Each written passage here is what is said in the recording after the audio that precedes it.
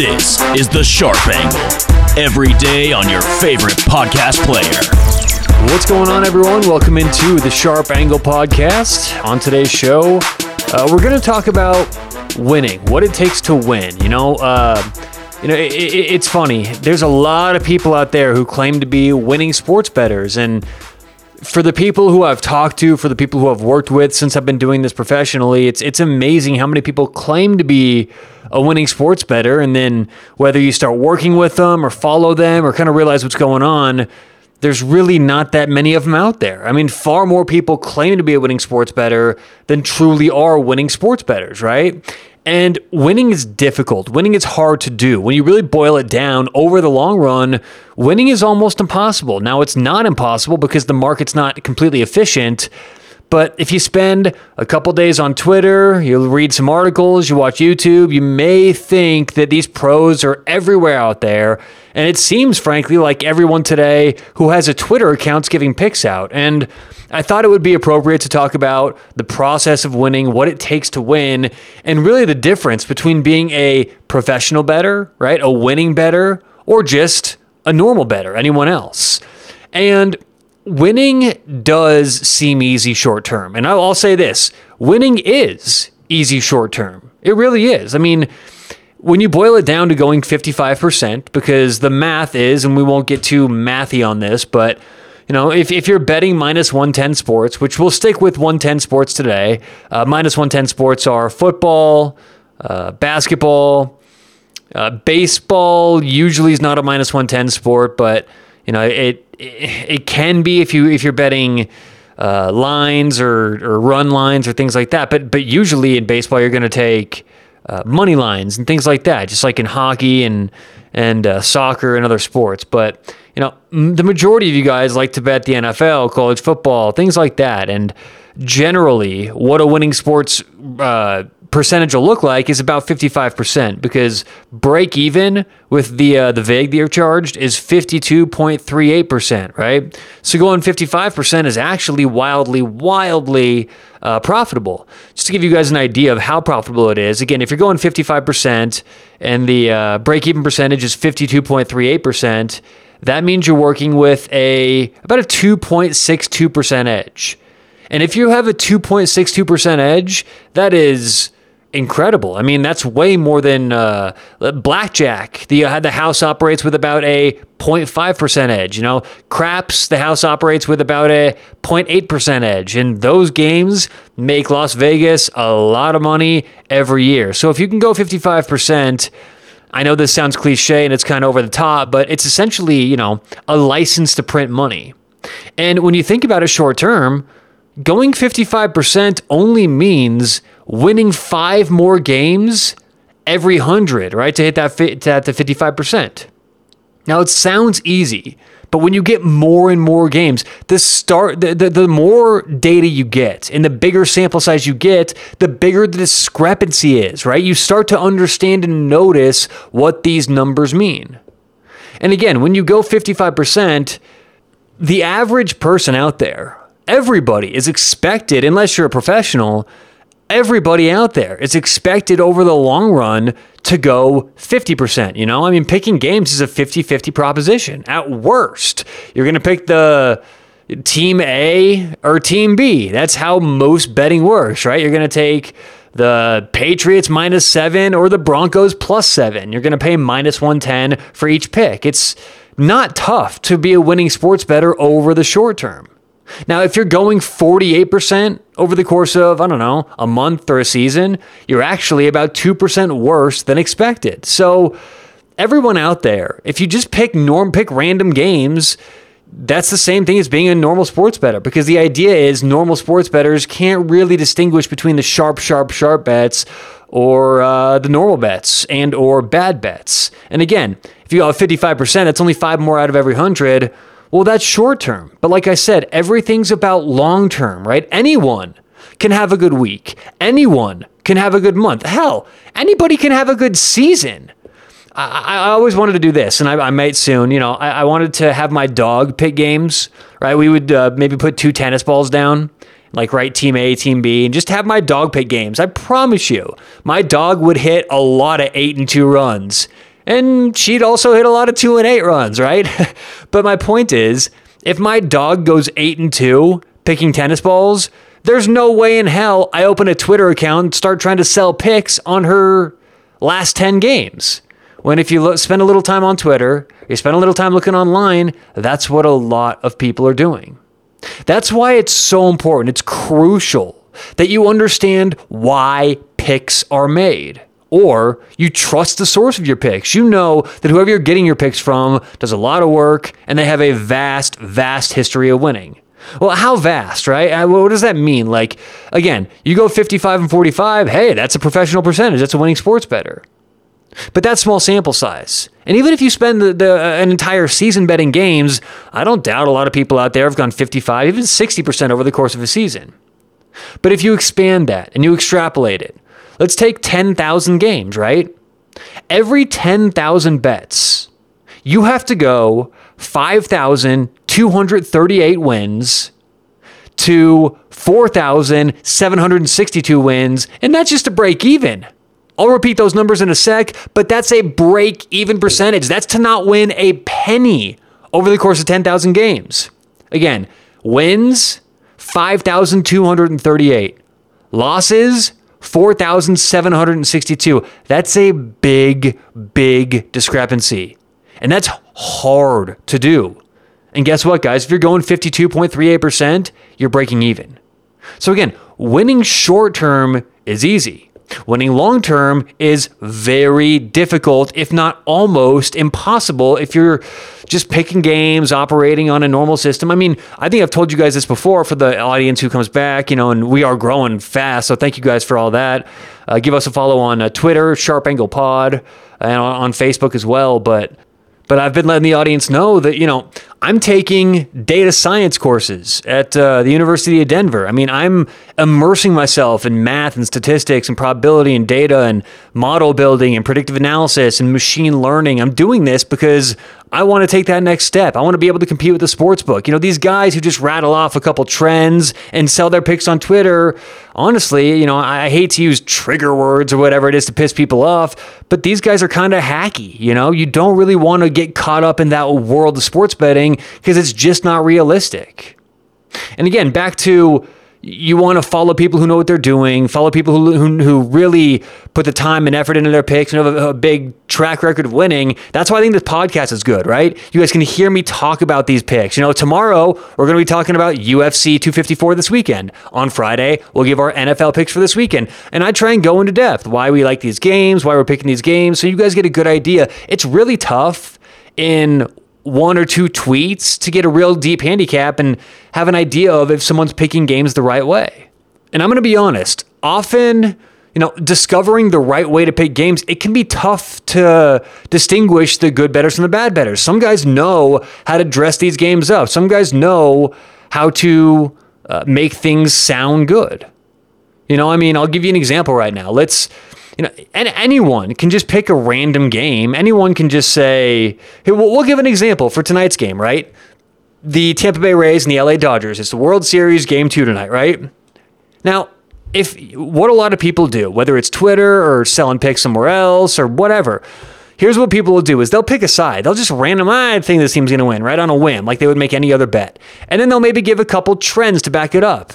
And you can make a game or make a pick sound really good by saying, I like this team for this reason, and that's it, right? But there has to be multiple layers to a handicap. I always say this, building a handicap is like going to court and it's like an attorney building a case. You don't just say one or two things. You have to have evidence upon evidence and not just circumstantial, but this and this, and everything has to add up in order to get a certain verdict. It's the same thing in betting sports. If you don't have a lot of different reasons to bet a team, you shouldn't be betting that team. Now, again, tonight's Tampa Bay LA game, let's say someone out there likes Tampa Bay at, whatever it is, plus 130. They'll say this, right? And I'm getting these trends off of oddshark.com, just one little website you can go to and quickly get some odds. I like the Tampa Bay Rays tonight, plus 130. Only the 5th time in this postseason they've been an underdog. And get this, folks, Tampa Bay has held their opponent to under the expected team total 8 of the last 10 games. Tampa Bay's also 6-1 straight up their last 7 games against the National League. You want to know their last loss? It was last night. Do you really think that's going to happen again? I don't think so. We're going Tampa Bay. You see how good that sounds? I'm just randomly doing this too. I haven't done any homework. I haven't done any research. I don't have a bet on tonight's game, but that didn't sound too bad for Tampa Bay. Well, what if you like the LA Dodgers? May sound something like this. All right, we're going to go Dodgers tonight, minus 140. LA 5-1 straight up their last 6 games. 6-2 their last 8 games when playing Tampa Bay, and the Dodgers team total has gone over 6 of the last 7 games, meaning those bats are hot. We're on the LA Dodgers tonight, minus 140. You see how we can make both sides of a handicap seem appealing by throwing some bullshit stats out there, a couple trends, throw it away, whatever. This is often what you get on Twitter, and this is what scares me, is people who don't know what they're doing, people who haven't spent any time in the world of sports betting before, they don't understand the difference, you know? I mean, I think we all, have heard of Vegas Dave before, right? I was looking at something yesterday. Somebody posted on Twitter, Vegas Dave. He's like, he's advertising something like a 71-10 record or something like that. And I mean, that's just laughable because, more than that, just being not even true probably and extremely, extremely unlikely you can recreate that, it's irresponsible because, again, the new people who don't have any experience betting sports. It's becoming legal in a new state, it seems, every couple weeks now. There's going to be so many hundreds, maybe even hundreds of thousands of people who have never done this before, who are going to go on Twitter, go online and see, oh, wow, this guy's 71-10. He's selling his picks. I'm going to buy those. Not understanding that selling picks and advertising some fake record is not the same thing as being a real professional sports bettor. And on that note, Twitter professionals, or should we put some quotes around that, Twitter pros, they're even worse. I mean, at least Vegas Dave shows his face. You know who he is. There's a lot of accounts, probably hundreds of accounts on Twitter. They have pictures of Las Vegas as their Twitter or as their profile picture, or, Arnold Schwarzenegger smoking a cigar. And it's like, holy cow, you see these guys with tens of thousands of people following them. You wonder how many people just waste their hard-earned money on these, guys who really don't know what they're talking about. And if you hear or see someone advertising a 10-3 weekend, that's simply luck.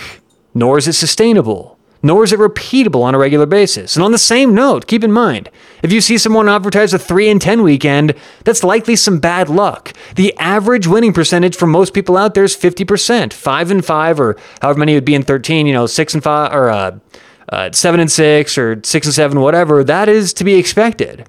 This whole idea of someone going 10-3 and then thinking that they can sell you picks is laughable, right? And I myself, I say this all the time on my weekend picks. I get in, I give the picks, I get out. We really don't do deep dive handicaps, and you guys can choose to follow those games or not. But, my listeners who've been here for a long time understand that we're winning more than we're losing. But guess what, guys?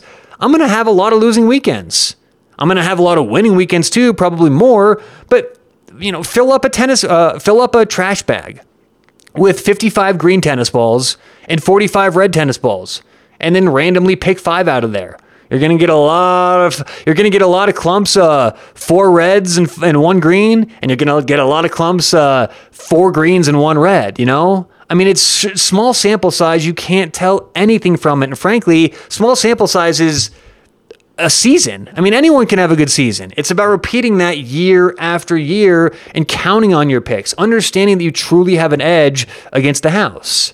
And back to these people who are selling picks, I just like to be honest and upfront, and I think that's my main goal on here, right? That's the goal of the show. That's really the goal of handicapping, is to get past the bullshit and to be honest, get past the headlines, get past all that, right? Just being honest, being true, and looking at really what's going on the field. That's what handicapping comes down to. And my issue with these people on Twitter or anyone selling picks isn't necessarily the fact that they're selling picks, because you know what, that's fine. If you like selling picks and you like making games and you want a little social media following, I think that's a good thing. But it ends up being, people follow these guys expecting that they're going to make money on top of the subscription charges, which we're not even going to get into that because some of these guys are charging, like $1,000 a month, $2,000 a month. It's like, holy shit, you do realize that you're digging into profit margins greatly by doing that. But I don't necessarily think these are bad people. I don't necessarily think all of them are going onto Twitter to scam anybody. I think that, a lot of those people fall into one or two categories. Either they're, good guys who like betting, who need subscribers to really count on a sustainable income because they're not winning sustainably, right? So their mindset has to be, well, hey, as long as I can get X number of dollars a month, and we're going to go 50% worst case, right? It's tough to tell short term who's good and who's not because, like I just said, the law of small sample size says anyone can have a good week, a good month, right? Even a good season. Anyone can do that. And so I don't think these people are necessarily scam artists who are looking to get on and take your money. I think a lot of these guys enjoy picking games. And they want to share that with people, but they don't understand the irresponsibility that a lot of people out there who don't know what they're doing are putting their money on these games and losing their money. And the second option would be, and I think this is actually pretty rampant especially on Twitter, is a lot of these guys kind of have an addiction, Sports betting is addictive. Sports betting can get addictive. The rush, the feel, the dopamine rush when you win. And they need subscribers to fund that addiction. Because again, I've never in my entire career met a professional who spends all day on Twitter touting picks, touting their records. I mean, really when you think about it, it's kind of ridiculous. Some of these guys intentionally and some unintentionally are scamming you out of your hard-earned money that you're making at your job. And again, I hate using the word scam. It's such a kind of a trigger word these days, and I don't want to be too hard on a lot of these guys because, again, I don't think that they're really bad people, but I don't think they understand what they're doing. I believe a lot of these are younger people who are new at sports betting who think it's fun and see everyone else giving picks, so they think they can give picks too, and they get a couple followers, and before you know it, they're charging money for it, But winning long-term is much, much, much different than winning short-term. And if you guys listen to my show and you think that I'm one of these hacks or anything like that, by the way, I've never charged a penny for any of my picks I give out. You don't have to follow my picks, but what I like to do is give the knowledge. Actually, I'm more about that, right? I'm more about teaching you guys to fish instead of giving you fish. We still do the weekend picks. I'm still going to get picks for UFC and football coming up this weekend and all that. I think it's good. Actually, the ratings show that you guys really enjoy those. My highest rated shows are the weekend shows. But I think what's more important is during the weekdays that you guys understand how to handicap a game, the process of going into a game. And you're going to hear this on tomorrow's show for UFC, Friday's show for NFL. It's not just who you pick and throwing a couple trends out there. It's the approach. It's more of an art than a science, right? You want to approach it from the way I do it is, to go in depth, all these different angles, different ways. I'm a very, very math-based myself. So a lot of what I do is a starting point of, very mathematic starting point, right? But anyone can have a good week. Anyone can have a good year. Anyone can have a good month. Anyone can have a good season. Once you're approaching a year, you're usually typically dabbling in approaching big sample size and big data. I think you need about 10,000 games though. Once you have 10,000 games, you understand if you have an edge or not. Right? Even 5,000 games, you could still there's still a small element of luck in that. Once you find out that you really have an edge, then you understand that every bet you make, if you do it the right way, is generally probably going to be a profitable bet. Even if you lose, right? It's not about winning or losing the bet. I always talk about this. There are so many people. I have friends who do it. I know people who do it. People on Twitter do it, who justify being a good bettor or bad bettor or a bad bettor by a win or a loss. It's like, what? Did you see that team? They won this weekend. It's like, dude, you have one of two chances. It's team A or team B. And over the long run, over a very, very long time, it is almost impossible to be a winning professional sports bettor, And I see how difficult it is on a daily basis. I know the work I put in. I don't have time to spend all day on Twitter. I don't have time to go and say, hey, buy these pigs, look at this pigs, this is what we're going. I mean, some of these guys are tweeting every 30 minutes, every hour. It's like that you quickly understand, right? After doing this for a living, that's their job. Their job is to be on Twitter. Their job is to be constantly they're like sports betting influencers, Winning short term, it's not just doable, it's easy. Winning long term is much, much harder. And when you talk about long term, you got to do it for over a year, in my opinion, And that's making all kinds of assumptions. That's making assumptions that you're only betting minus 110 games, which a lot of people don't do. I mean, all of this 52.38 break-even percentage, that's if you're betting minus 110 games. If you're betting money lines in hockey and soccer, what you will often see is people taking the favorites, hoping the favorites win, and then your break-even percentage skyrockets upward. Let's say you like to bet hockey and baseball money lines. Okay, let's say that you see someone on Twitter who only likes to bet hockey and baseball money lines.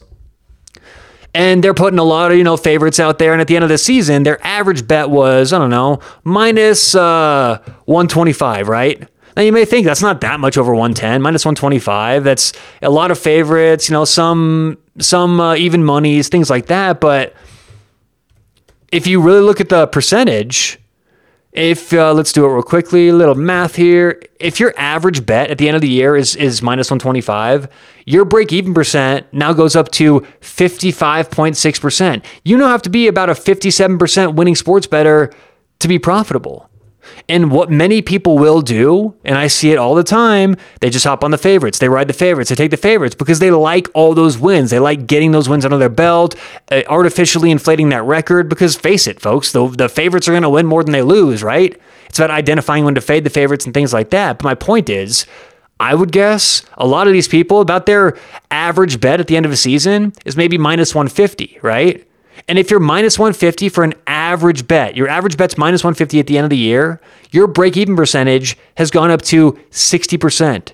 So if you think that you can go 62%, be a winning sports bettor, and you're only losing 38% of your games, you see what we're doing here, right? You understand the difficulty in being a winning bettor long term. It's not about a 10-3 record. It's not about going 15-1. It's not even about Vegas Dave's fake 71-10 record. It's about doing it for a very, very long time. And my main concern, and honestly, the thing I love is that my listeners understand this, and you guys really get a grasp for this, that not only is winning hard, but anyone can dress up a short-term record and make it sound good.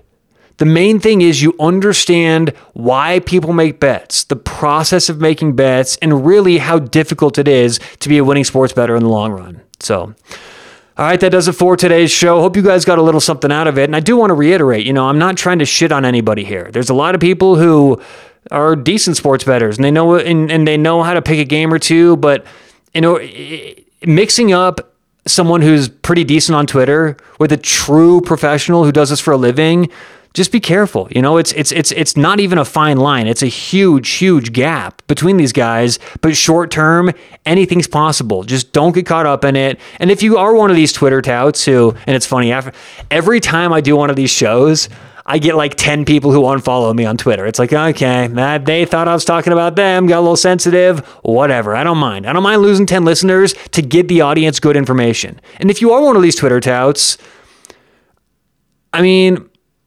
I don't even know what to, again, I'm not trying to shit on anybody here, but the truth is, and the reality is, for people who know what they're doing, it's just not good business practice. But I think a lot of people out there honestly say, fuck good business practice. I'm going to make my money and keep selling my picks and doing what I need to do. And I guess that's the way the world works. But all we can do is be educated, understand the process of being a true winning sports bettor, and make the best picks we can make and follow the smartest people we can follow. So, all right, hope you guys win with whatever you've got tonight. And tomorrow, UFC 254 preview. We'll talk to you then on The Sharp Angle.